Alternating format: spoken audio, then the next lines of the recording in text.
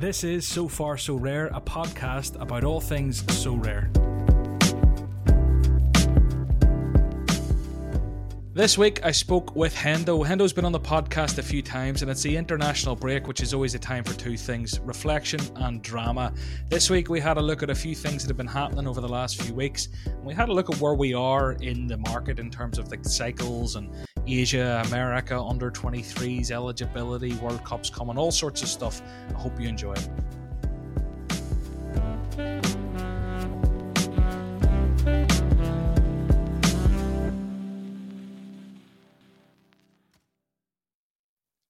Hendo, welcome back to the podcast. This must be your third time? I don't know. Third, I think, yeah. Thanks for having me. I appreciate it. Part of a very elite list. I don't actually know who's been here 3 times, but I don't think it's that many people. So just to let people, it's like the international break. In my head, I've kind of switched off from football and want to be like that for another 10 days or so. I think when you're making content as well and you're all year round, this is my time to just be like, nah, I'm away on holiday for a week as well. But yeah, there's not a lot's happening, but we're going to rant about So Rare for an hour.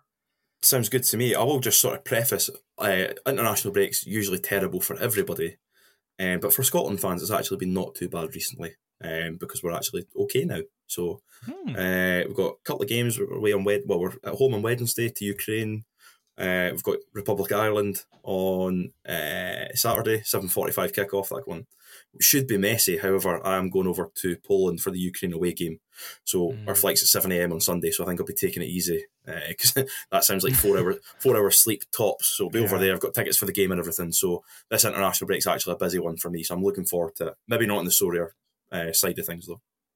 Yeah, I don't have many teams midweek, whatever else. Do you know what? In a really weird way, baseball's actually like not even from like a watching a perspective. I did watch Mookie Betts and Trey Turner at the bat the other day because I was going to bed and I thought I'd check it out. But like baseball's kind of getting me through this wee slow period, and I think basketball is going to be a big thing, just for like something else to do in traditional kind of football off seasons and whatever else. But yeah, just like a slower week, but plenty to discuss. We have a few topics here we're going to bring up and kind of get stuck into too. But internationally, right? Do you know what gets me as an Irishman? And there's a lot of Irish people who listen to this, and there'll be a lot of people from all over Europe who have amazing teams. I'm just raging we're so shit. Like, I don't really even watch Ireland games anymore. It's just like there's not even one player that I want to watch. There's only so many times you can watch Aidan McGeady or what do you call your man again? James McLean just butcher across. Like, I miss the days when we had a Robbie Keane or a Roy Keane or a Damien Duff or even a Shay Given. Give me a Shay Given. Do you know? That's where I'm at. Got to watch through the bad times though, mate. You know, Scotland have had so many defeats against like your Kazakhstans and your Georgias and all these mad places. And then you go and beat like a Denmark, for example. Was it that game where Shea Adams scored and stuff? It was a dead rubber, albeit, but you're beating a team who are sort of top 10 in the world, still full of talent, still had a good team out. Obviously we got scudded off yous, unfortunately.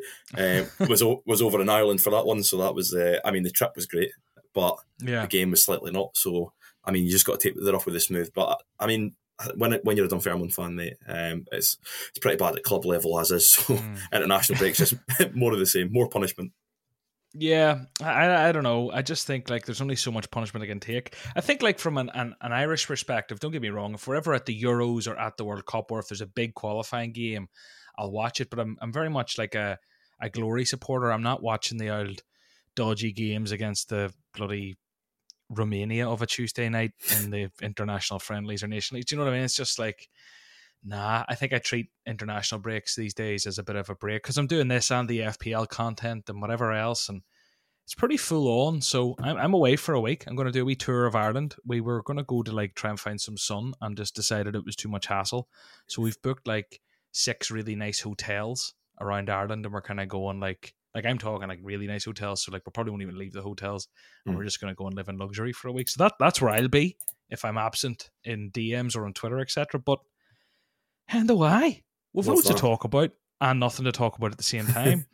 So just to bang out one or two quick things. in terms of actual Sorare announcements, and then we'll maybe rant about a few topics. But the Android app's out, which is a positive. But again, coleslaw and lasagna comes to mind. That old analogy. It's like great to have it, but probably should have had it a bit longer ago. So yeah, it's here. Brilliant, wonderful. Since we last spoke, the NBA's here. I don't know if you want to talk about that or not. Obviously, the last couple of episodes have been pretty NBA heavy, so I don't want to like talk about NBA too much. But like, positive, I assume, or It depends how you look at it. So positive, as long as it doesn't detract from the focus on football. So obviously, you and I were both. You're into baseball as well, of course, with that side of things. No, I say I'm into baseball. By the way, for me, the baseball team is like a lottery ticket. Like it's fun to follow, but I don't say like I'm into baseball. I don't even know I don't even know how to play the game. Do you know what I mean? Let's say you have some exposure to baseball, then I guess is a better way to put it. Yeah. I overpaid for some cards, and now they're winning me a $5 a week. Well, there you go. So yeah, we've got all that, and it's always good for expansion and possibly like crossplay. I've spoke about this before on another podcast. It was the end product, and it was about potentially if you were able to win cards in like a complete global all-star division. So if you were able to play cards from multiple different sports, I don't know how that would work scoring wise, and then you maybe be able, like a star rare might be, I don't know who's a good basketball player. Like you could win a Steph Curry with your football team or something like that. I assume he's still good.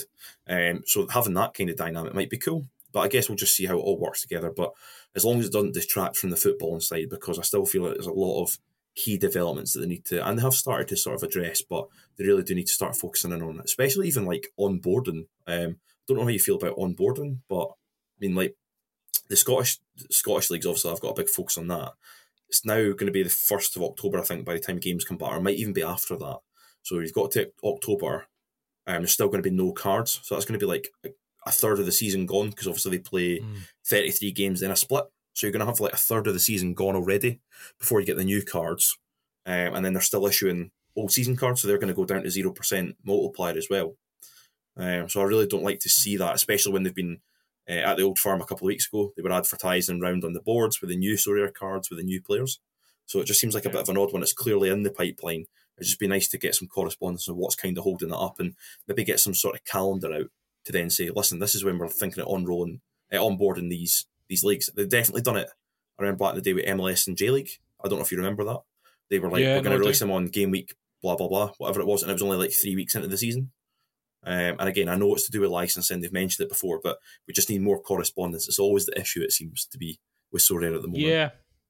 Do you know, like, part of me, Hendo, when I look at it, right, and again, I don't work for Sorare. I'm not trying to fucking fight their corner on him, but ultimately, just to kind of throw back a counter, it's been such a like mad year or two in terms of like obtaining licenses, where they've obtained so many licenses, and a lot of them were obtained on like 1-year deals and stuff, and they've had to renew them on league basis or on exclusive longer term deals or whatever it happens to be.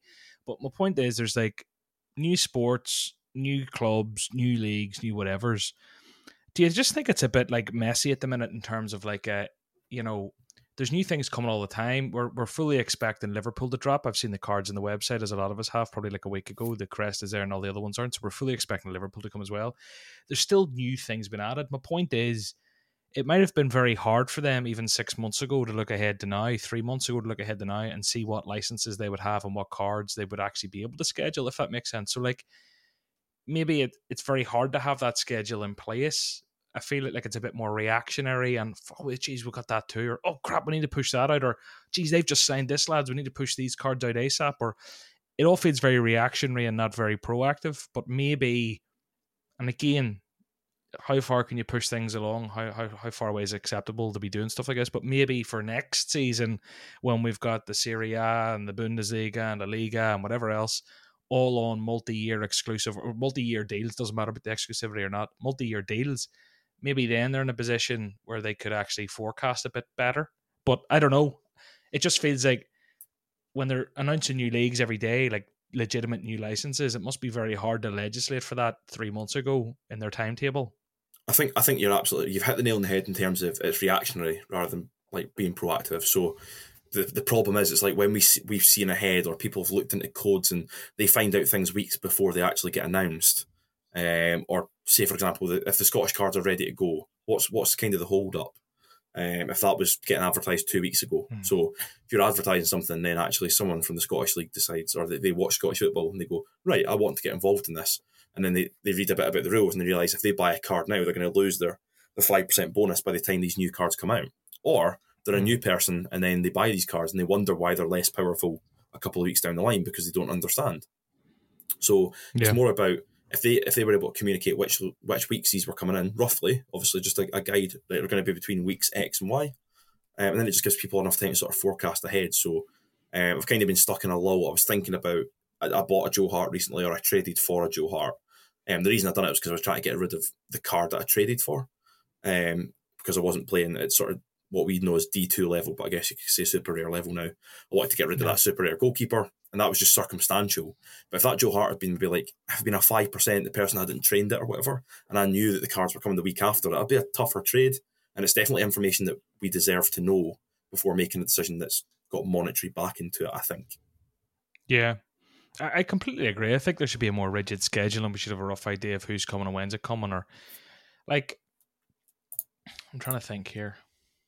Like, could they have schedules? Why are they just 2 or 3 days away? Why don't they have cards scheduled up for the next month? And you could be looking ahead and going like, fuck, that Camavinga Super Rare's coming up in 14 days.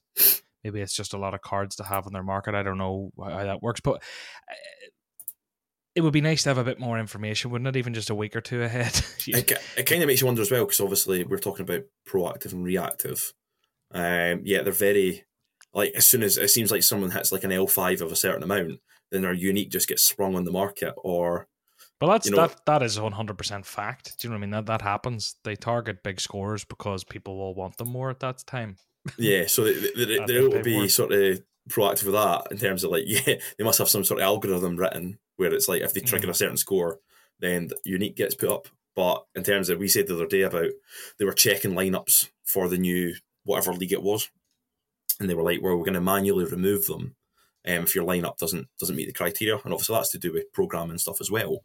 But then I just put a tweet out saying something like, well, that's all well and good, but they've not actually manually looked at reward pools for as long as I can remember. You know, if it's easy enough to look through individual lineups for players who do meet an eligibility criteria, surely it's easy enough to go through a reward pool and then even use something like a third-party provider like Sorare Data, who we know that they have worked with on various different bits and bobs. They use things like Sports Gambler that says a player's out for 9 months. If the player's out for 9 months, just remove him from the pool. If he's out for a couple of weeks, you can leave him in, but maybe you could downrank him. And I think this is one of the correspondences which we were going to touch on anyway, that they're kind of trying to look at reward pools. They're going to start maybe rewarding a bit more. Yeah. Well, there's no point in not beating around the bush, I suppose. I seen you retweeted this. The big update's coming for 308 to 310. More reward increases across all competitions, most significantly Specialist and Underdog. Prize pool player tiers will now update more regularly until rewards are sent out to improve fairness. You know, I think there has been a... Where do I even begin here? There's like the bulking out of the rewards over the last couple of weeks, right? And they've put out a couple of different correspondences. Rewards increased. And it all seemed to be off the back of everyone, I mean, literally shitting the bed and going balubas about the whole insider trading bit, right? It was off the back of that negative sentiment that they've done a couple of these things. And again, it feels reactive. It didn't feel like this was planned. It feels like they're reacting. And, you can't criticize them. The community gives all the feedback in the world and gets annoyed when they aren't heard. And then when they are heard and the feedback is realized, everyone goes, oh, well, they're just reacting. They should have been proactive. It's like, you know what I mean? It's like they should have done it on their own. We shouldn't have had to get angry in the first place. So it's like they can't win. But part of me wonders, like, looking at that, and I don't know, I'm no game economist, and I genuinely have no basis to say this, but I'm going to say it anyway, how responsible of me. It's like, how sustainable is it? Are they like throwing a plaster on the rewards by bulking them out in certain competitions, or is this like a longer term fix and something that is sustainable and they can do? I don't know. I think you'd have to look at sort of stats. Obviously, we don't have them available. Someone probably will or be able to work out, but I'd imagine there was a huge chunk of players who weren't issued again last season, just because you have to be sustainable longer term, right? So you have to. Obviously, they have models that will anticipate, right, how many years do we think we're going to have in 1 year, 3 years, 5 years, 7 years, whatever the model length is, right? They'll have that all in place. So they'll obviously have a scale that they want to keep to. But even just like, it's not just about how many rewards are issued. It's about what you do get when you do win. So, for example, if someone has like let's just say a pre-arranged transfer or something, right? I'm just thinking it was like a short that popped up, and it was from, I think Quinny won a tier 1 rare in All-Star or whatever it was, and it was a Segrist who'd already had a pre-arranged transfer, I think, to Celtic. So Yeah. it's hard. It's like how do you compensate for him? So he was playing at the time for Dundee United. He was a starting goalkeeper, but you knew he wasn't going to be. So maybe it's down to the person in that respect. But just rewards in general. If someone like Liam Boyce was still in the reward pool and he's out for 9 months, it's an easy one to just manually remove because you'll have the information available, and then it means that you've got more people who are actually should be in that pool are in that pool. And if there's someone who's had a recent price spike because he had a really good transfer or whatever it may be, they should maybe get moved pools so that it's a more fair reward structure. It's never going to be perfect, and obviously if they came out and corresponded to that and how they're actually doing it, I think they'd have a lot less people sort of complaining.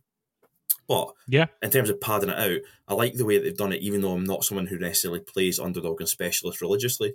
The reason that they're doing that is for progression, because if you come into, especially Underdog, because you don't need a goalkeeper. So if you can put 4 rares together and they bang in 1 week, I think someone was talking about it in some other sort of long form content or whatever. They said they basically had nobody in their club plus a Messi or something. And it was like they won the Messi in an Underdog tournament or one of these special weeklies or special threeklies or whatever it was, right? And that's just because they've happened to have players on that week that have just banged, and it's been like, it's trapping lightning in a bottle a little bit, but when you're playing with cards that are maybe £20 for a rare or something, that's kind of where you're looking at. You're looking at something like 3 people to get a peak in 1 week and 1 guy to get a 50, and then that puts you in really good stead. And that's just kind of how these tournaments work. If they've got consistent scores, they won't be in that pool. So I like where they've kind of targeted for that. If it had been just an increase across the board just for the sake of doing it, and it doesn't fit in with any kind of strategy or any kind of platform growth, then I don't think that makes a lot of sense. What they need to focus in on is just being more accurate with the rewards they do give out, or where these reward pools are, or even adding in, like we've spoken about this so many times, for under 23s, there should always be a DMP pool, even if it's at the bottom of the pool. Like, you've not been able to win Florian Wirtz over the last year. You know, he's still worth 2 ETH. He's still worth more than most of the cards in that pool. And when you're losing, you've lost Haaland this year. You've lost all the people who've aged out this year, right? Those pools could really do with a bit of beefing up. So why they don't just have it known, listen, these people are DMPs, but they still hold a high value. As long as it was across a poll, let's say the 6 and 10 people were for it and they put a vote out, they put it to every member across an email or whatever. If they got 6 and 10 votes or 7 and 10 votes or whatever the threshold might be, to start introducing these DMP pools to rewards, because a lot of divisions could really do with it. I have so much to talk to you about. So yeah, I do. So oh god, what order will I do this in? Don't even know where to begin. I've just took notes down on things I wanted to bring up, so I'm just going to start. First one was in terms of the rebalancing the prizes. The top prize rebalancing is interesting. We're Super Rare All-Star now. The first place is getting a Star Super Rare and a Tier 1 Rare. Second place, Tier 1 Super Rare and a Tier 1 Rare. So they're basically throwing Tier 1 Rares onto the podium. Super Rare Under 23, Champ Europe, Challenger, Asia, America. They're also throwing a Star. They're throwing a Star Rare on top of the Super Rare prize for the first place, the winner, and Tier 1 Rares at second and third on those, which is nice again because, you know, Super Rare divisions in general have needed some love for a long time. I don't know if this is all the way to fixing it because it's just the podium, it's very top heavy. The issue I find with Super Rare quite often is that the tier 2s and 3s are so shit. It's more about finding more uses for those tier 2s and tier 3s, which will lead me on to a further point. Specialist Super Rare, you can win uniques now, which is brilliant. Tier 2s and 3 uniques in Specialist Super Rare, and Specialist Rare, tier 2 rares up for grabs. The point that was going to lead me on, I may as well throw it in now, is because it's something I've wanted. And when I look at the calendar over the next few weeks, Game Week 3 at 310, whatever else, something we haven't seen, and I swear to God now, let me see, is it here before I go ranting? I'm about to rant. Not a big rant, just a mini rant. And people will say bullshit, but I was legitimately very, very, very excited for the kickoffs. You know, the Super Rare kickoff and the unique kickoff? We haven't seen one this season, I don't think. And I'm not joking when I say that's why I bought 3 uniques. Maybe it sounds mad. Maybe you go, piss off, Nellis. I bought my uniques for 3 Glees. I was hoping I've got 2 midfielders and a defender now. So I really need a forward if I want to be going at 3 Glees. I think, or unless I could double them up. I forget what the format of the Threekly was. But anyway, the kickoff was a legitimate reason for me. I was thinking I can use one of my uniques in like a super rare all-star, throw in the Benjamin Andre, surround him by a few guys, see what happens. But if I have like a Nicholas Dorsch that I can throw into a kickoff and surrounded by limiteds, that was honestly a big incentive for me. I was thinking, if I can do that, like getting in the door to that unique kickoff is going to be like that's a very exclusive club. And if I can just have a unique that's capable of shooting a 60 and surrounded by limiteds like the Mbappes and the Haalands that I have, I was like, this is fucking brilliant. I haven't seen a kickoff. That was genuinely a division I was very excited about, and one of the reasons I bought an extra unique. And it goes all the way down.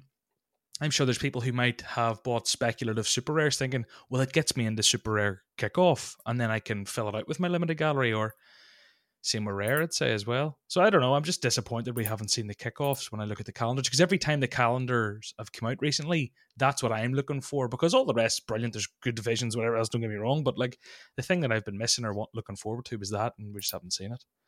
That's a good point. I hadn't even thought about that, to be honest. And again, I'm sure a lot of people haven't or don't care. I do. Anything that brings utility to certain cards, especially unique divisions, I would say, like you said, it's a big reason for why you would buy a unique anyway. Having like these extra competition to, even if it's just like once a month, and it came in and it's part of like a special tournament or whatever. So again, with all the emphasis on specialist and underdog and all that kind of stuff, I've not even really had a look at special weeklies recently or what they kind of look like. I didn't play it much anyway. I don't know if they've maybe taken over it. I'm honestly not sure. But again, it's now kind of forcing me to have a look, just because of the weighting that they're putting towards it, and that's how you start to progress. It's not to say that you're then above it. It's about then saying, right, if it's more lucrative to look at these places in terms of yield or in terms of the type of cards that you need, it's foolish to start being oblivious and not looking at them. And that goes for limited as well, I think. So it's just, I've got to kind of keep an eye on that. But I totally agree, yeah. The more divisions the merrier, really, as long as they can make it sustainable. But the thing I felt with the kickoff was like, that would add a little bit of value. I don't know how much value it adds. It depends on the rewards that the kickoff has. But if it's got stars or tier ones up for grabs of any scarcity, would people go out and buy a speculative tier 2 super rare just to get like people with an elite limited gallery? Would they go, do you know what? Maybe it's worth me having one or two super rares here, because if I can get in here and surrounded by my Ajax limited stack, maybe that random tier 2 guy who plays for Volendam makes sense. Whatever, because he's only 0.05. And that just adds a bit of liquidity and demand for those lower tier super rares, which are a card that have needed a bit of love for some time. I'm winning super rares now, and I don't give a shit. I've won a tier 3 super rare in All-Star this week. It's going to be some Korean lad I'm never going to use. It's worth 0.04. That's what it's probably going to be. Super rare should be really exciting. Maybe I'm wrong. Not every card needs value. I get it. But like the rare cards, I don't know, in those tier 3s, it almost feels like instead of the normal kind of 3.5, 4x rule, it's like you're lucky to get double the price of the rare because of the lack of liquidity or demand for those super rares at times. But anyway, that was just a point. Is there anything else in that reward announcement that jumps out at us? I think just obviously, yeah, if they can keep communicating in terms of, I know they're kind of doing it in like a 3-game week spell. I don't know if that's just because that kind of takes you up to a certain point or whatever it might be, like game week 310. Not that's a big milestone or anything, but yeah, just like if they keep corresponding, obviously, as long as it's trending in the right direction. And I just don't want to really see, like a lot of the divisions that we'll play, like the traditional ones, like under 23 Rare Pro, for example, just really don't want to see it go stale. When it's kind of the same thing over and over. They've really got to think about what can they do. And I think DMP pools, especially for under 23, is just such an easy win. Like, just brings, it means that so many of these unused cards, or unissued cards, I guess you could say, they actually get issued during the season. And it just means that they can pay more down more places. They can really start to pad out divisions if they've got players of quality. They don't have to put them all in. Maybe there's a threshold for, right, the player has to be worth at least 0.4 ETH per their last sale, and then they make up the rest of the pool or whatever it might be, and then it just means that you can maybe pay out an extra 15 cards a week or an extra 20, and they don't actually have to do it. They don't have to onboard anybody at that point. It's literally just going off what you've already got. I think that's an easy win. Yeah. No, I hear you. There's a lot they can do that are easy wins. I'm just having, sorry, I know I'm a bit distracted. So we'll get on to my little rejig, but I'll tell you what's just happened. I'd Nicholas Storm listed for 0.23, right? Yeah. I could be a listener of the show, so sorry if you are. And this guy's been making offers to me and gone up in like 0.5 increments for ages, right? And he finally got up to like 0.21, and I had him in the market at 0.23, and I just said no. And I went to the market and basically unlisted my card and put it up for 0.22, thinking, that's me saying to you, look, pay this amount and I'll take it. And he's just sent me an offer of 0.22, and the card's on the market for 0.22, but I still have to accept it. So, of course, I took the card off the market and I've put it up for 0.225. Just to be a scumbag. Let's hope he buys it. See if he buys it in the next 2 minutes and I've just squeezed an extra £3 out of him. What a scumbag. I'm going to reject his 0.22. This is playing with fire, though, because I could very easily just not sell him in the end. This is so playing with fire. This is unadvisable. Yeah, it's stupid. I mean, it really is me being an idiot. It's like he's offered me 301 quid and I've said give me 308. I'm more doing it for the laugh at this stage. I don't care. I really don't care. But someone else will buy it. So they have a load of different wee bits written down here. You sold an Mbappe since we last spoke. Big change, big decision. That's true. Yeah, a few pieces came out of it. So Mbappe, I think, sold for around about 18k. So Great British pounds, which is obviously great because I won him, which is obviously what everybody wants to do. And it ended up sort of the reinvestments haven't worked out so well, and I think that's just been down to the platform itself because players haven't necessarily been bad. I bought Jurrien Timber, who's obviously not been in great form, but he's also hit 125 in his last two, so it's kind of sums up how his form's been this season. It's very up and down. And I also bought Vinicius Junior to directly replace Mbappe, who's been extremely good.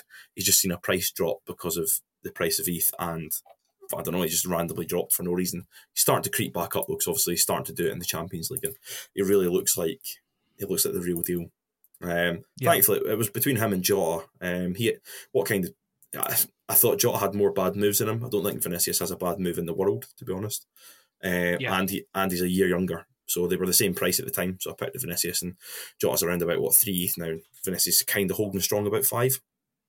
So I could have lost myself some more money, and then I did bank a bit. Obviously, it's important if you're making money to actually bank something to come out of it. So I took about 5k out, roughly, somewhere around there, and the rest kind of got frittered away on little bits and pieces and punts and stuff. So I've not had any heartbreak that's been Mbappe related, which is good. Apart from obviously PSG have just been absolutely electric. So his scores have been great, but so have Vinicius. It's been more about the other pieces of my gallery that have been really let me down. I've not been able to get them all in form and all fit at the same time yet. So it's been quite a tough period so far this season.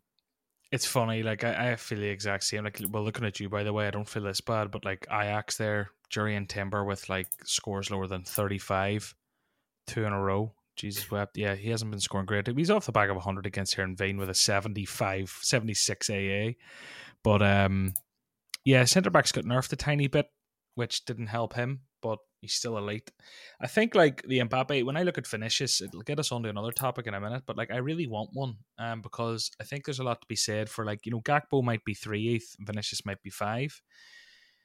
I know that's nearly double, but like the security you get from having a guy at one of the best clubs in the world who's doing it at the top level is incredible. I think Gakpo is going to be like a proper top talent. I think he's big enough and physical enough to like get involved at a higher level. I just don't like the as you say, the amount of negative outcomes that come in January. And that's why I'm trying to sell right now. I love the idea of having like a Vinicius, and I think that's why, obviously, it's not. I think that's why, looking at me dropping the most obvious things in the world and acting like I'm dropping real alpha on people, but like that's why champion cards cost so much, isn't it? Because the only way's up, because they either stay at the top level or they go to a lower level where they're elite. You know, whereas it's complete counter for that for the guys at the second level, where they go up and they could become shit, or they stay where they are and they're as good as they are. It's this. That's why I'm trying to sell. It kind of moves me on to the next point, which is about like kind of market cycles and where we are. Maybe realizing where we are. We might still feel like we're in September, but I had the moment of realization today, and I said this to you off air beforehand, that I might only have 6 weeks PSV Gakpo utility left. the international break, and then I've got 6 weeks to the World Cup, and then it's the transfer window and the likes of Gakpo, and you with your Timber as well. You know, Timber was told by Van Gaal, by all accounts, same as Gakpo, look, stay in Holland, get the game time, you'll come to the World Cup.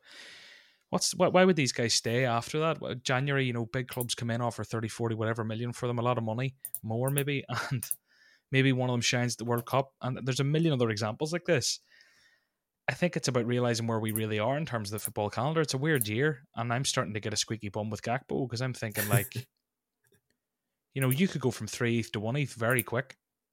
Yeah, I know what you mean. I guess we spoke about this previously. I think maybe just in a random conversation, but always try and underpin, like, even if you've got punts, right? So, like, say for example, like De Kaiser was a great punt from you, and now he's kind of lost his place because he's not a top elite youth player. He was just a guy who had a good chance of being the starting goalkeeper, and then he was, and now he's not, which is fine. You know what I mean? Like that happens sometimes. Whereas, like, the majority of the people that I'm trying to buy, or that I have tried to buy over a certain period of time, like Saliba, Timber, Botman, Todibo, I'm just looking at 3 players here, Gavardiol, these are all people, they're all underpinned by quality, I think. So these people don't have too many bad moves in them, in my opinion. And then some of the midfielders, I think under 23 midfielders just so hit and miss, because as soon as they have like even a sniff of a good season, they're going to be linked away straight away, because midfield, everybody wants a playmaker, everybody wants a number 6 now. So many teams are wanting these box-to-box players. They're just so high in demand, and there's so many midfielders that do well on under 23. They just get snapped up like really quickly, and some of them can get really good moves, like Szymanski moving to like Feyenoord or whatever from Russia. That seems pretty good. But again, you could have ones like Susic who's been linked with Liverpool, and whilst he'd probably be doing okay now, he would have walked straight into that Liverpool team with the lack of players in there. That's all circumstantial. You know, you've got to get lucky for them to get a good move. So I look at my under 23 midfielders and I'm thinking this is really weak compared to what I've been used to in previous seasons. So yeah, I'm really taking stock of the same thing, John. Like really looking back and saying, right, is there any way I can kind of rejig this? Can I kind of get a bit more quality in there? Do I need to maybe look at people who are aging out, because it's really affecting me this season? Just a few small pieces that have aged out, and they've actually really affected a couple of lineups, and the players who have brought in haven't really kicked on. So that this all comes into my thinking. And like you said, you've got the World Cup ahead. I'm probably not. I don't think I've got a goalkeeper for the World Cup anyway. None that I can think of, because Russia invade people. Courtois. So yeah. So yeah, that's kind of killed that. Obviously, Safanov would have been a really good one. Outside of that, I can't see anybody who I think would go. So that more thinks to me then it's like about Vinicius. He's quite a good price to now. Do I maybe move him on and just try and get some more midfielders in? Do I maybe try and bring somebody in that's at a lower level? But like you said, maybe best waiting to after January and stuff. And we under 23, it's always like you need to look now, but the problem is a lot of these players' careers are really fluid at that point. So it's just so hard to judge. It really is really hard to judge. This is the thing, right? With like, it's just talking about like where we're at and having a bigger look at the market. Like in terms of cycles and stuff, I do think, as I say, with Gakpo and with a lot of these guys, very, very, very quickly, if they're an under 23, maybe they're aging out this year, they've like 7-8 months more utility. Very quickly, after a lot of like, probably a lot of players like that mightn't be in national teams, maybe they are, but you'll be in a position where right now you might have 68 weeks more utility of that player before squeaky bum time in January, number 1. And then when January goes away and we're into February, you can be damn sure that's whenever, you know, under 23 guys aging out will start to have a little less, people will start to be a bit squeakier. I know that's like 3 or 4 months away, but that's going to come around very quick. That's the blink of an eye. Like, and people will start to not bite. Like last season, the old Buscaglis and the whoever else is aging out. You know, people will start to not be as into them, and the prices will come back because the demand isn't there, and everyone starts to get a squeaky bum, and everyone tries to get out, and then that drives the price down. It's coming, and I feel like it's one of those where I'm in this. It's a horrible position where it's like I can hold on to these guys for another 6-8 weeks, ride the World Cup where they're probably not going to be involved a lot, get into January, and you know, I'll get that 6 or 8 weeks out of them. Gakpo's scoring hundreds for fun. That's 6 weeks of hundreds out of Gakpo. I could win an Mbappe, I could win whatever. But then I just don't think it's the play. I think I know every year I know when the right time to do something is. I just never bloody do it. I'm not saying I know everything. Not everyone. Like I don't know everything. I feel like I know a lot of things, and I always look back and go, I knew that was going to happen. Of course that happened. And right now it's a case of, I think with a lot of these under 23 guys, this is the time that I should probably be selling. At least in the next 3 weeks, maybe the next 2-3 weeks. Will I do it? Time will tell. Will I regret it? Absolutely, if I don't. And that leads on to the other part of things, is that I do believe that we're kind of at the bottom of the MLS market. Yeah, definitely. Looking at some of the cars, like even the ones that I own, I put in a little like American team just at the weekend, and a few of them have just been kind of like ticking over really nice scores. I usually play them in All Star, and I made a few investments just like start of the season. Just to go along with them. So like if I need them, maybe a midweek one. A lot of these teams are playing midweek, and I had a lot of cover there. I honestly, since I brought these boys in, I've barely missed a threshold, like top threshold. I pretty much nail it every week. I just bring in players like Pozuelo. He got a good move to enter Miami, but he's been on fire since he moved over there, because he's a decent quality player. Rui Diaz as well. Again, he plays every game for Seattle. Sometimes he scores 35, sometimes he scores 80. It's just because he plays every game, filling that midfield slot. And then I've had the Crepeau and Murillo double up from LAFC at the back. Sometimes they do shite, sometimes they do well. And then again, just one other random player from wherever. It's been obviously mainly European players that filled out that extra one. But like Thousands come back and stuff like that. So that's been like my core team. And they just sit and churn out it's been like nearly like 0.04 over the last wee while. They've been churning out to that threshold. So it's definitely, if anyone's thinking about, and I think there will be a question about it probably at some point, but if you're thinking about starting a team, I've always done this, even when before Sora was really expensive or whatever to get started. Look at the out of trend. Like, are these players quality? Maybe not. Are these players good enough to make a threshold team? Yeah, definitely. So let's get them at their bottom, and then you can choose to sell them later if you want to and buy into the next downtrend. We've kind of seen it for long enough now. It's been 2 years. We kind of know when to hold, when to sell, when to kind of, when sometimes it's a gamble, when it's not. You still take the gambles, and I'm not saying you avoid the gambles, like it'd be boring if you're just really safe all the time, and it'd probably be fairly lucrative, I don't know, but it'd be a little bit boring if you didn't take the risk once in a while. But we've known now with the market trends, it's a good time to hold these players and wait till the new season starts, hope they get a nice move, and then you can maybe shift them on after. I'm going to continue on that. Can you hear the ice cream van? I can't, but I'm not surprised. This is a much better mic. Do you remember? I just got a really like flashback in my soul of like sitting down in a podcast with you, and I remember on the Football Index podcast I used to do, the ice cream man was a regular guest on that show, but my mic wasn't quite as like sexy and directional, so people mightn't even hear that. But like, I'm hearing an ice cream man, and it goes back to that whole. It's the 20th of September, mate. It's pissing rain. What are you doing? He's drug dealing. That's what he's doing. I know he is. It has to be. 100%. He's slinging coke out the side of that ice cream van. Anyway, back to what you were saying. Yes, it's one of those where I feel like now I'm looking at this and I've just pulled up a player, for example, who I haven't bought. I'll probably buy him before the time this podcast goes out, so let's give him a pump now. Jack Price, for example, right? If you go and look at his graph, look at his rare graph, look at it over the last 6 months to a year. And I mean, this is a guy who, if you go back and look at his scores at all time, and I do not know MLS, and I do not know Colorado Rapids, and I barely even know Jack Price other than the fact that I won him a year ago or something. But you just look at the pedigree of that scorer there, and you look at his rare price over the last 6 months to a year, and look at it in terms of fate.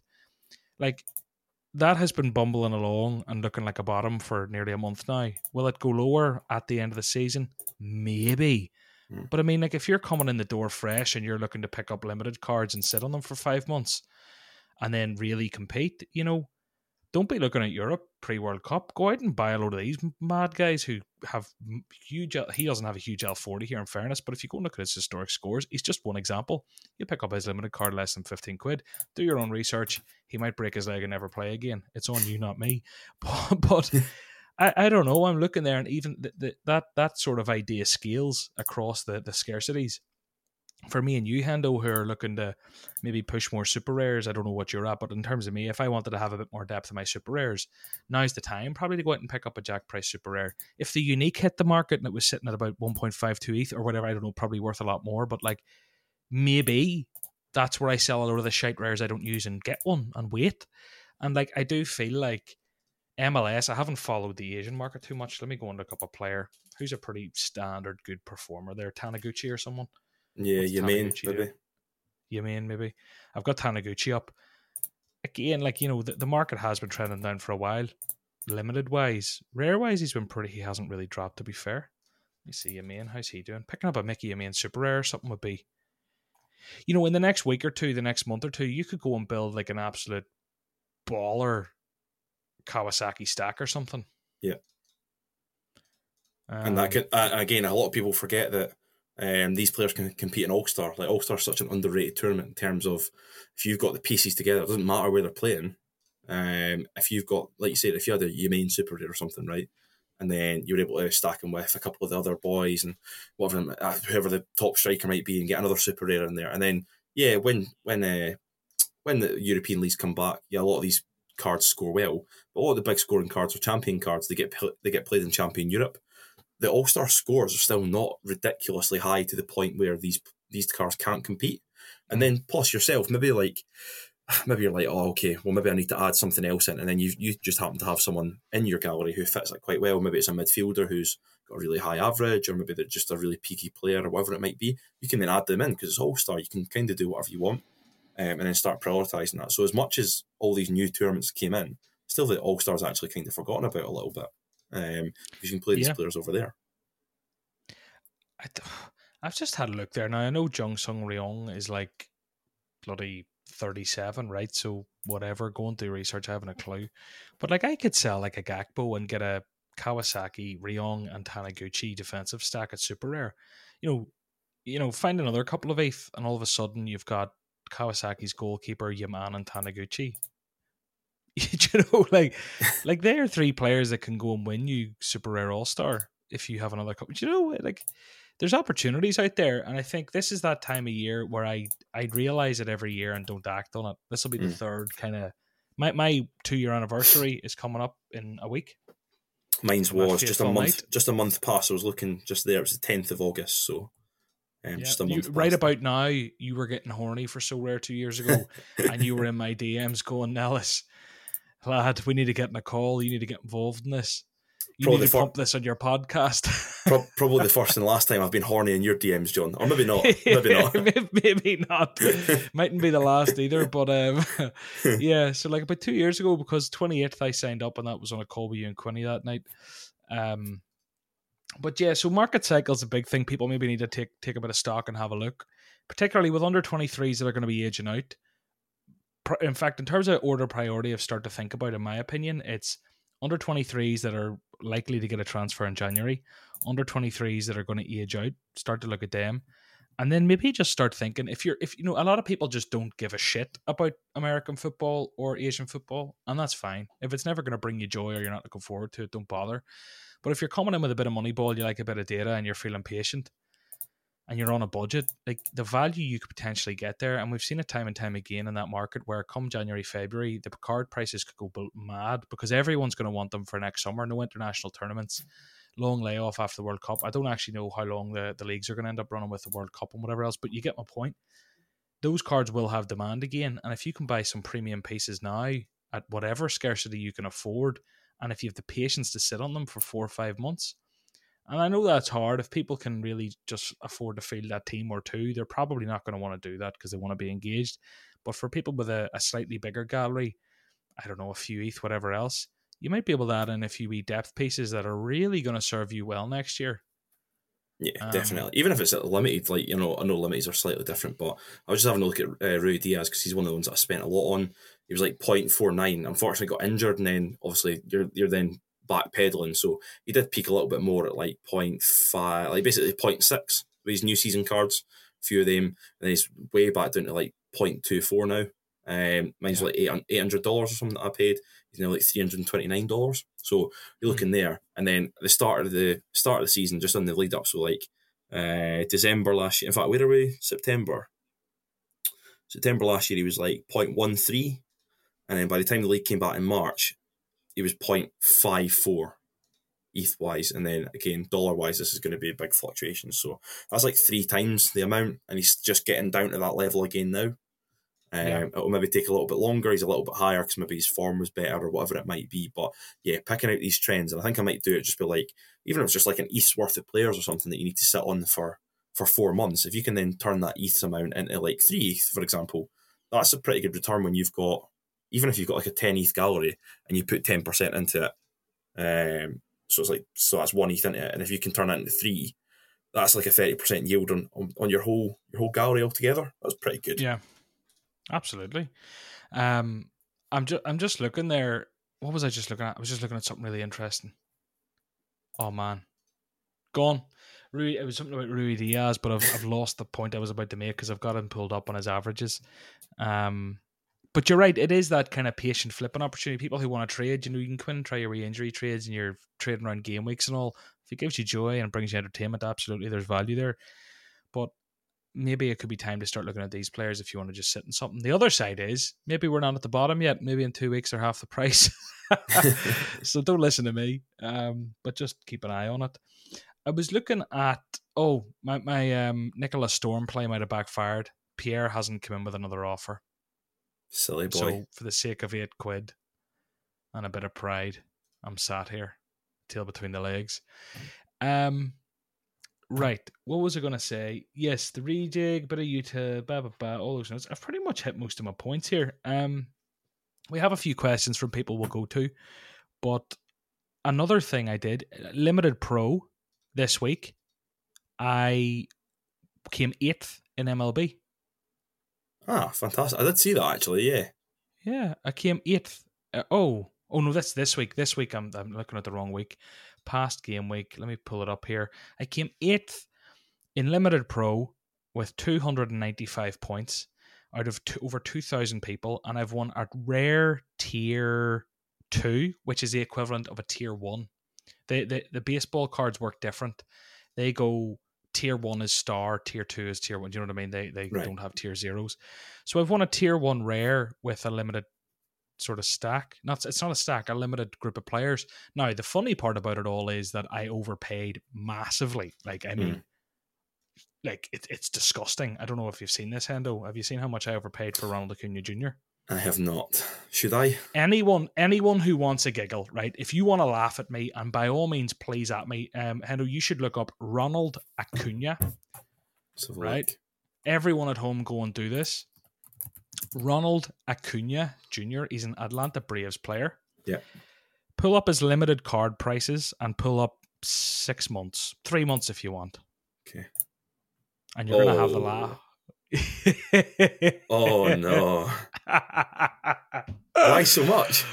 Oh man, it's the one of. He's like, I'm not going to say he's the Mbappe, right? But he's kind of like an Mbappe Haaland type figure over there. I hear, like, turned down like a $500 million contract and all. Now, apparently their contracts are over a much longer time period. But bottom line is, he's like young gun, big hitter, exciting, whatever. And I was like, when MLB came out, I was like, you're only going to get one chance to ever get these one-offs. Do you know what I mean? Yep. The big mistake I made was I kind of pinned them against the likes of the Mbappe and Haaland limiteds in my head. Because MLB, known for its collectability, I thought the one-off might have a bit more emphasis. Bad. There's a million reasons I can try and justify it. I didn't take into account or think about the fact that there's actually 5,000 of these, though, as opposed to 1,000. And that's a difference. So for the one-off, and again, it was very much about no one really knew what card prices should have been when the one-offs were coming out. It was a very like, oh my God, what are these worth? And everyone wanted the one-offs. So I got the Ronald Acuna Jr. 1 of 5,000, which is a beautiful card. Don't get me wrong. He could go on to have a brilliant career in baseball, blah, blah, blah. Maybe the so rare MLB experience has let me down to date. But like, for people listening, if you haven't went and looked at it, I paid €1,659. The next highest card ever went for 387. In terms of ETH, that's over an ETH versus like a quarter of that. And currently his cards are selling in euros for 50 quid. That's a lie. The last one sold for 70. But yeah, that's hilarious. So my point was, I want a rare, so I'm starting to get some of that back, which is nice.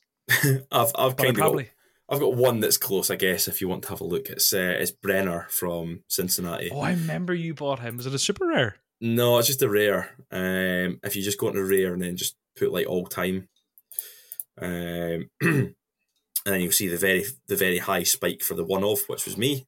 Oh, yeah, yeah. So that was about £1,000 roughly, somewhere around there. And you can see he lulled for so long because he was in and out of the team and apparently had attitude issues. And then he was down at 0.1 when he's meant to be going back to Brazil. And you can see he creep back up pre-season to 0.5, and that's when I was like, right, I'm going to sell him now because I want to get my money back. And then he dipped again because he was in bad form, and you can see he spiked right back up again though, all the way up to 0.7 when his new season cards came out. And I was just having a look, so he's actually got, in 26 appearances, he's got 14 goals and 5 assists this season. So he's actually really hit the ground running second half of the season. He's kind of hit the form that he came over with a Wonder Kid tag. So that's why I had to get him. And I was like, I'm only going to have X amount of chance to get the one of. I could have had the one of super rare at some point. I think it wasn't that expensive. The guy wasn't wanting a lot for it at the time. Maybe I think it was like an ETH he was wanting, or 1.2 or something. And I was like, you know what, I've got enough skin in the Brenner game. I think I'll set this one out.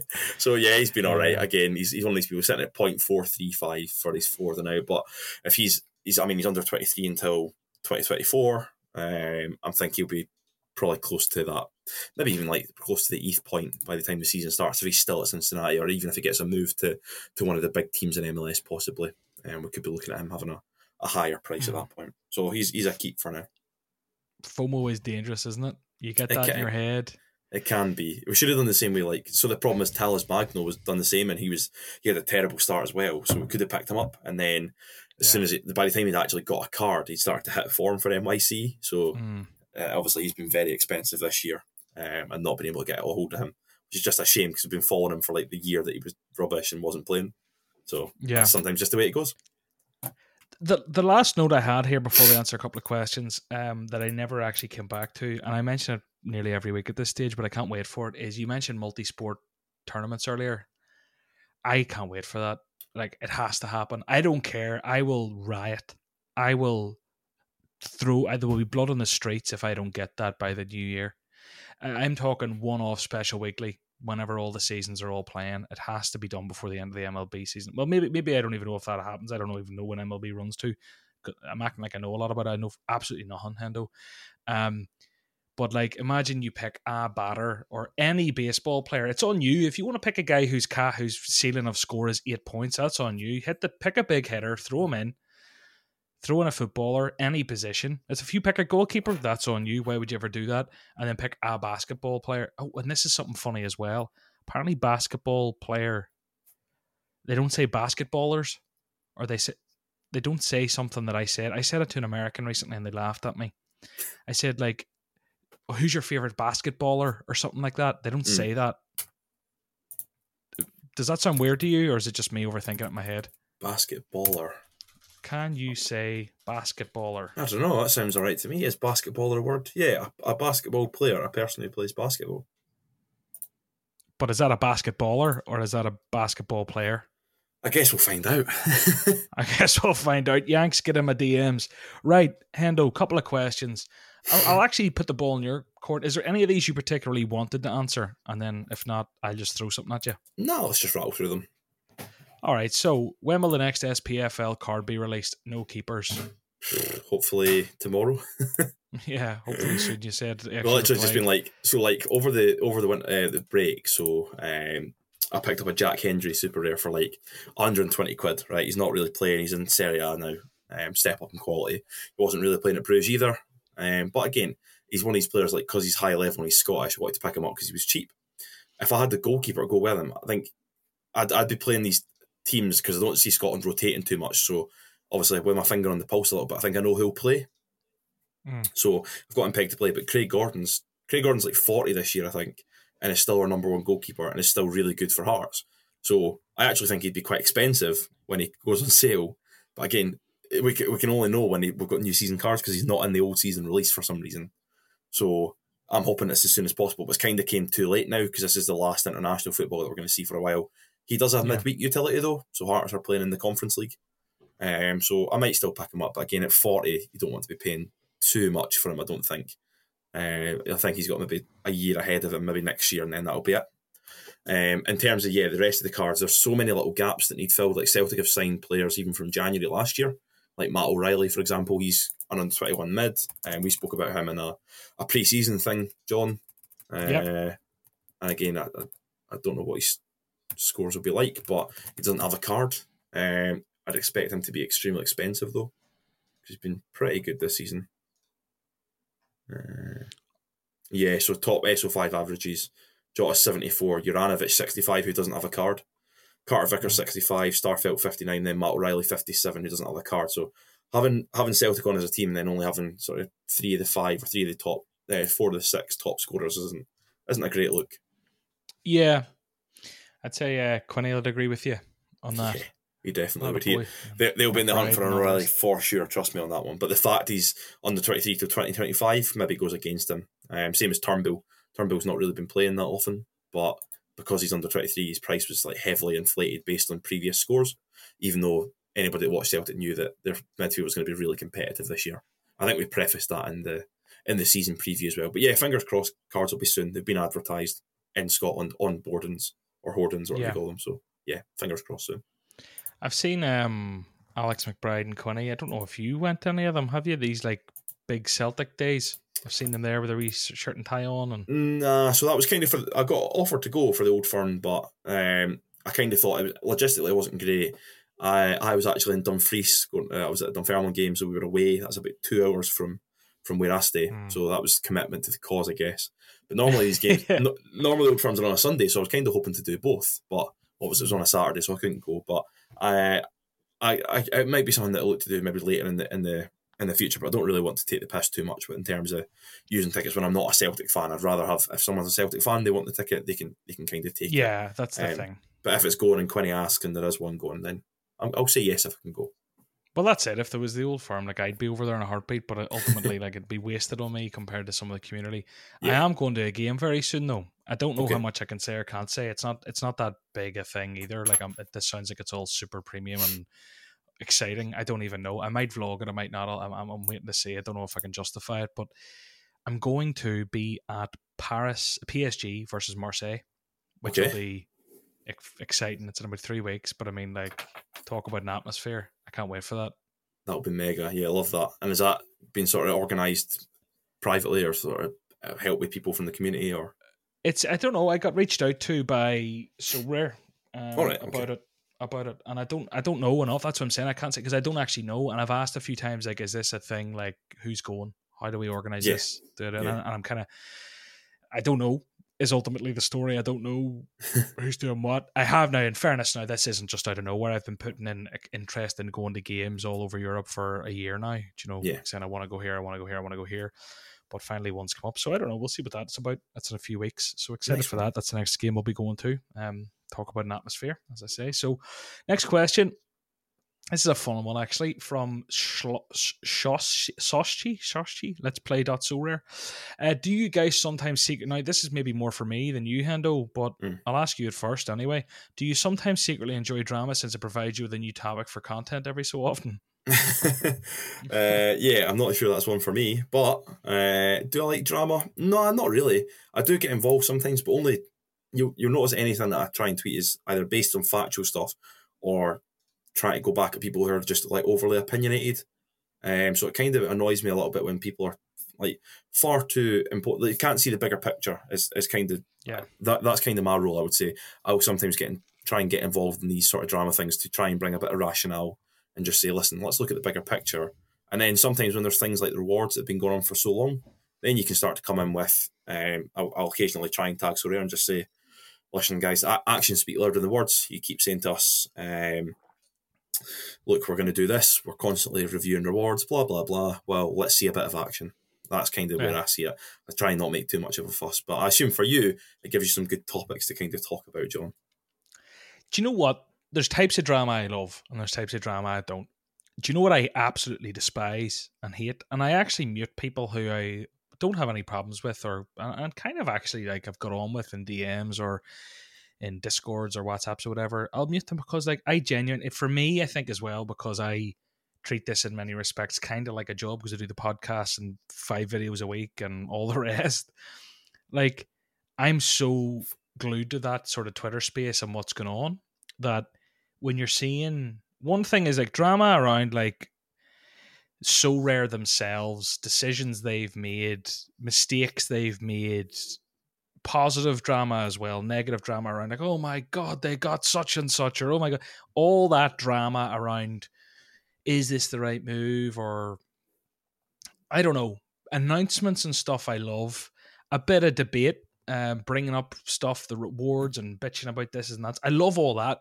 What I genuinely just hate is like the petty childish drama, and there's so much of it in like the Twitter world. I actually just like, it really just bores me, and I just think it's really fucking stupid. I don't even know. I just have no time for it, so I just mute a load of people who I actually like, because it's like, if you two were sat face to face in a room, you should be talking to each other about football and best friends and having a pint and having a great time, but you are just so anchored in your little opinions that, like, you know, there's nothing being gained. It's childish, you know. It's not even like healthy debate. It's just like, ugh.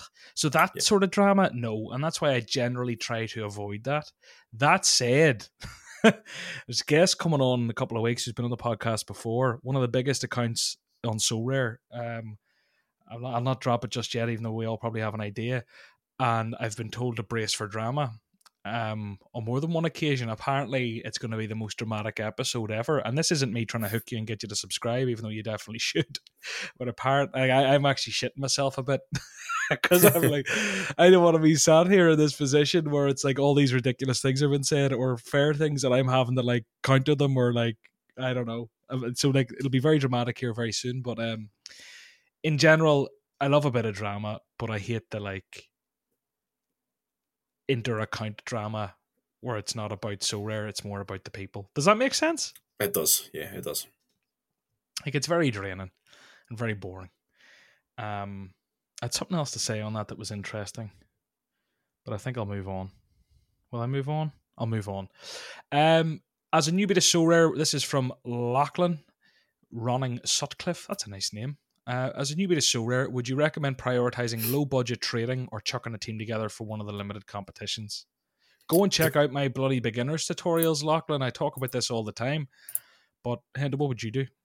I guess I'll bring my unique perspective to it. Why not? Yeah, it depends how much time you've got, isn't it? So we were talking about this kind of off air, just about like how much time do you have to do research each week? How much time? I mean, injury stuff's quite easy, I think, because you've got, if you've got a smaller gallery, you'll know who's injured, who's not, and if they do get injured, maybe if you're under the doubt, you can put them in a more punty lineup or whatever it might be, right? Or do what I've kind of done, start to build stacks so that, I mean, you can, if they're out, it kind of kills that stack that they would have been with anyway. Whereas if you're starting to think, right, okay, I need to look at trading, I've not got any experience with limited trading at all, so I feel like, I think, is it more sort of form driven, would you say, than anything else? Like in terms of the thing with limited trading is the peaks and troughs are much higher because the liquidity is so much higher, and people are constantly undercutting each other. And if something happens, there's more people within that budget that can go and snap by a guy. So, for example, like, I'm actually interested in this because I went and bought a Maxime de Kuiper the other day. This is let me see. This is a kid who's 21 years old, was at the Bruges, played at Bruges when he was younger. I bought him. I was tipped to buy him off the same guy who told me to buy De Keyser, and told me to buy a couple of other players. And I bought this Maxime de Kuiper for next to nothing off Pavel. Got him in a trade. Same with Luca Oyen actually was one he tipped as well. So he tipped me a couple of belters, even though Oyen unfortunately got an injury. Now, Maxime de Kuiper he went, and if you look at his scores, he's L567. He's banged in 188 back to back. He's on fire at Westerlo, right? And in terms of his rare price, you know, I went in and bought one straight off the market, 295, thinking I'll flip this for 0.3, whatever. You know what actually cost me? Initially, I think there was 3 bought after me, one peaked at 0.35, and that was like 5 minutes after me. The transfer in progress, I went to list immediately at floor. The transfer in progress wouldn't let me. So I would have literally made 0.05 within minutes. Yeah. But the transfer in progress cost me. And now I could probably sell for like a 20, 30 quid profit. There's been a few sales since. I'm taking much longer to answer this. But if we look at this from like a limited perspective, and we look at it maybe in euros, at the same time, you know, someone bought one for 60 quid and someone else bought one for 61 quid. And they were sold for like 90 quid within a couple of hours. Like, that's a 50% win. That's a 50% gain. because the volatility is so much more, and there's so many more buyers that, like, if something happens, there's many more people who are beginners as well and lower budgets who's going, give me him, give me him. Whereas at Rare, it's a bit more of an established market, and I don't feel it's quite as like chaotic. So Limited as a whole, in my opinion, there's much more to be made, but there's also much more to be lost, because if something goes wrong, everyone just undercuts each other, shits themselves. End of the day, if you've got a small enough budget and you think that you're a decent enough trader, then just try it with a small budget. And then from there you can say, right, okay, actually, that doesn't work for me. I know it doesn't work for me because I don't have the time to put into trades, and I don't have live TV, so I'm constantly like, I've not got great phone signal either, so I'm constantly behind with updates, so I can't react off news. And if you're going to be trading in that way, you really need to have, like, you need to be up to date, you need to be refreshing things all the time, you need to have you really have your finger on the pulse. That's not me, so I've kind of just said, right, I'm going to focus on quality, I'm going to build my team. I've always kind of focused on meeting thresholds. So when I was starting to miss a lot of thresholds, which is silly because it's basically free money for just playing your team and beating the game, I was like, right, I need to make some reinforcements in terms of that threshold team to stop missing it. And then since then, I've barely missed one to that point. So yeah, just find out what you're good at and what, depending on how much time you've got, and then you can decide for yourself. But my personal opinion would be possibly have a chunk for both if you've got enough money. If not, my preference is always just to build a team and kind of go off there. But if you don't have a high enough budget to build a good team that can compete straight away, then possibly trading up to it might be a good way to go.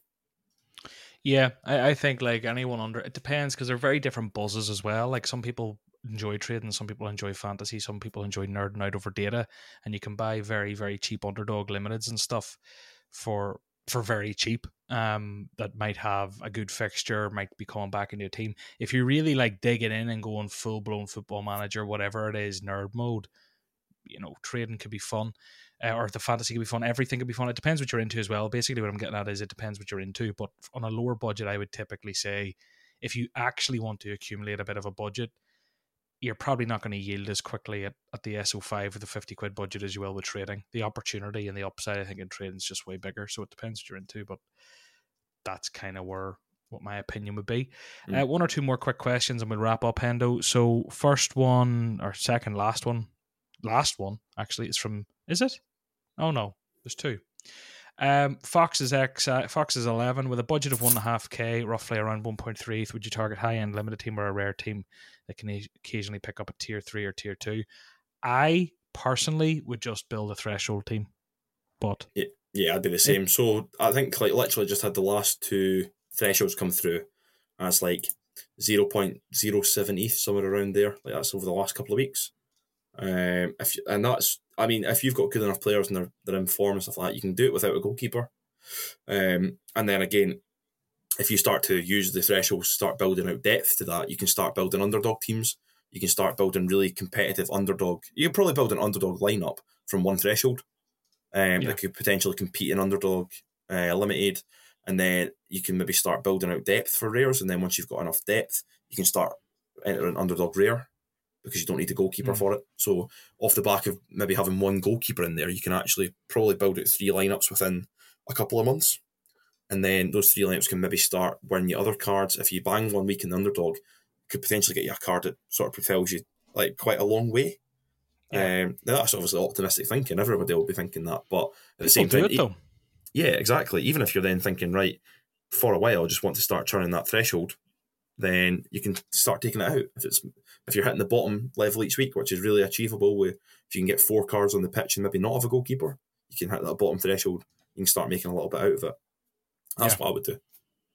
I think like the one piece of advice here that I always give to people, I get these DMs literally every day, it goes back to that, what are you here for? If you're here to make money, I think you probably have to go threshold. If you're here to have fun with that balance, you could build a really fun limited team or 3. As you could go and build 3 stacks, maybe 2, 3 stacks, 4 stacks, 5 stacks. You could build a little weird Getafe, or I don't know, pick a random team. Monaco stack probably for that. There you go. There's champion. If you're a Monaco fan, go and do that. Maybe you're into Heerenveen, go and build one of their stacks, and then build a wee all-star one, and then build an Asian. You could literally build like 3, 4, 5 limited stacks with that, or just buy one premium one, and you could probably build I don't know how much, to be fair now, what a PSG one would cost. Probably not worth it without an Mbappe or like a Munich one. But you could buy like a PSV stack maybe, or like a Feyenoord stack maybe. You know, you could do that, and that might be way more fun. But it depends on what you find fun. Watching your team or watching elite teams be more fun. But the chances, because they're so competitive at Limited, you're maybe not going to make as much money as the borderline guaranteed 25, 50 quid a week will rack up to over the course of a season.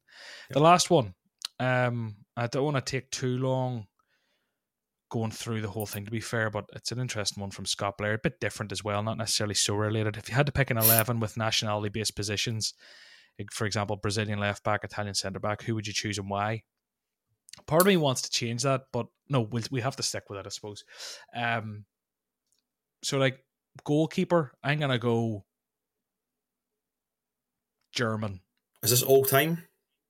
I don't even know, just in your head. Like, what sticks out at you? You had to pick... Been a good few Dutch goalkeepers, I guess. Some good ones. There's been some shit ones as well. Yeah, great shout, yeah. Go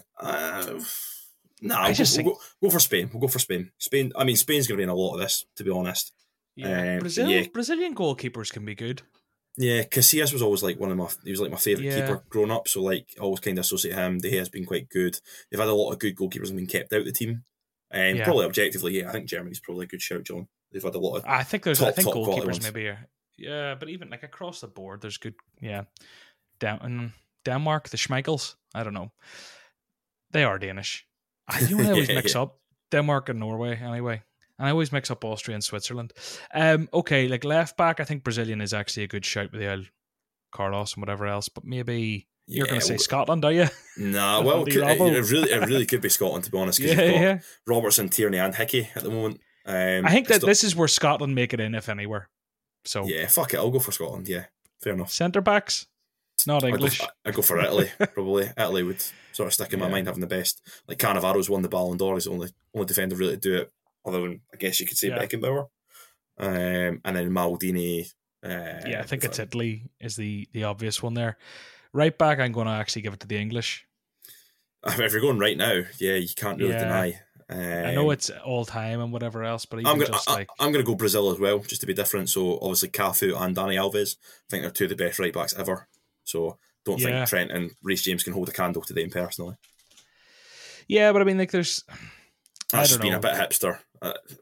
No, but you're right. Like, I mean, it is very much one of those. I don't think there's any right answers here, but like, just like, even there's the Wan-Bissakas who would make it into a lot of international teams. Kieran Trippier is amazing at the minute. Trent, Reece James, Kyle Walker doesn't even get a shout, even though he starts for Man City every week. Do you know? Yeah, I guess if we look, I guess you could always go like current and then past as well. Look at that view. What we're doing midfield? Are we doing like? We're doing 4-4-2, we're doing 4-3-3, are we doing giving a different nation for each position? I think a shoe in for centre mids has to be Croatia, surely. They've had so many, like that is the main strength of their team has always been centre mids. And then Spain as well, obviously, like because of their gory sort of years, and they seem to always just produce like ridiculously technically gifted midfielders. And then you've got Pedri and Gavi were just unbelievable the other night. But then, I mean, like, you look at, we haven't even mentioned France. France could be every position. I mean, if you look at France's, the midfielders are churning out over the last. If you're looking for a defensive mid, you go like Makalele, you go Kante, you go whatever. And then even at the minute with the Camavingas and Tchouaménis coming through, and that's not even mentioning guys who like are already there for them. I don't know. Yeah, I mean, I'd back those three and maybe have Germany over Croatia possibly. Germany, obviously, a lot of technically good centre mids, maybe slightly less so, but again, you've got Kimmich now, and you've got like Goretzka, and a lot of good talent. So yeah, maybe them over Croatia. I was just thinking like Croatia's particular strong point has been centre mids because they've had a couple of world class ones. Brozovic and Modric and Kovacic. Kovacic, yeah. Left. Let's go left wing / mid. This is where you're starting to ask questions, isn't it? There's just so many, isn't there? There's just so many because there've been loads for like random nations as well. I don't know. That's a really tough one. Maybe just go safe. South Korea after that hat trick for Son. Do you know what I mean? Like, I was thinking maybe safe. Like, I don't know. Brazil have had quite a lot of good ones back in the day. Brazil's kind of it could be anywhere here. France was Ronaldinho kind of left wing, wasn't he? Kind of, yeah. Number 10 left wing. Yeah, a lot of these players are interchangeable, aren't they? Yeah, Neymar now. So let's go Brazil. Yeah, and then right wing Egypt.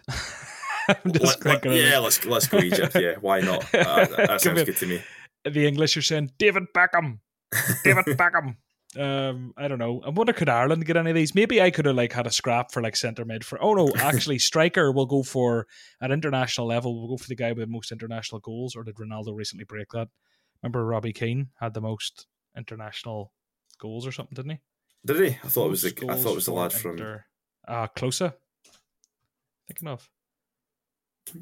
I thought it was the Arabian guy. I don't know. Robbie Keane had some international world record or something I'll put in here. Robbie Keane had something going on. Yes, it was Ali Dia. It was Ali Dia that Cristiano Ronaldo overtook. So he had 109. Ronaldo's only got 117. I think for that alone, we've got to give it to Portugal, no? Could be Argentina. I remember Argentina back in the day on used to play on FIFA, and they used to have 6 attackers, and the rest of their team was terrible. Yeah, you would play Di Maria, Aguero, Messi. You'd have them all in there. Tevez, and all these people. Yeah, I'll back Argentina. Why not? It was actually sick, but then they didn't have a defender. They just didn't have a guy who could defend. There was always Robbie Keane's joint 24th on this list, just in case you're wondering. There's some record he has. There's something he has. It might be, I don't know what it is. Or maybe we just tell ourselves that here. But anyway, Hendo, we've got the 137 game to wrap up with. So the current pot is at 302 quid. McGettigan.eth, last time when he was on a couple of weeks ago, we didn't do it with LG Doucette last week, picked Vinicius Jr., who you'll have a little place in your heart for, and Malo Gusto, who I won at Limited last week and gave away. And they combined for 115 points. I think that was in game week 304. 304. 115 combined, which was 22 off the total, which means 28 quid into the pot. So I'm at €302. Pick two. You're in an awkward one. I just dropped the pen, by the way, because of the international break. But I suppose we'll go for the weekend. 306, isn't it? No, 308. So 308. Yes. Okay. I'm going to pick Scotland players, obviously. That I think is quite obvious. Who am I going to pick though? Robbo's injured. Do you know what? We'll go for Callum McGregor because he's got a Sorare card and I have it. And we will also go for... Who have we got? We've got Ukraine in that game, have we not? Oh no, we've got Ireland. Oh, do you know what? We'll go for a Craig Gordon clean sheet then. Why not? We'll have Craig Gordon. Good bet. Craig Gordon and McGregor. All right. Well, Hendo, best of luck. People can find you on Twitter at Hendo So Rare. Would you like to be found anywhere else? You doing anything else these days? Not really. Yeah, there's always plans to maybe have a go to the YouTube, but just too busy these days. One thing I will say, if anyone's wanting a little light reading, there was a little blog post. I'll maybe try and pin it or something on my Twitter. And it was just Mickey Yamain versus Andy Robertson. It was from quite a while ago. I remember you bringing this up to me. Did we talk about this last time you were here? Yeah, I think so. It was just a little case study. And again, it's just nice to look back and see how Sorare's kind of came on from them. I'll maybe pin that one if anyone's wanting a bit of light reading. It's only a 3 or 4 minute read. But it just kind of, if anyone's ever thinking about sort of global versus any other divisions, and maybe if you're on a sort of smaller budget, it just gives you a bit of perspective about how these players can score. And we've already mentioned it on this podcast about their viability in All-Star. So yeah, maybe have a little read of that. Cool. Go and check out at Hendo So Rare. He'll be tagged on my Twitter if you follow me already, and he'll have it pinned. And thanks for listening.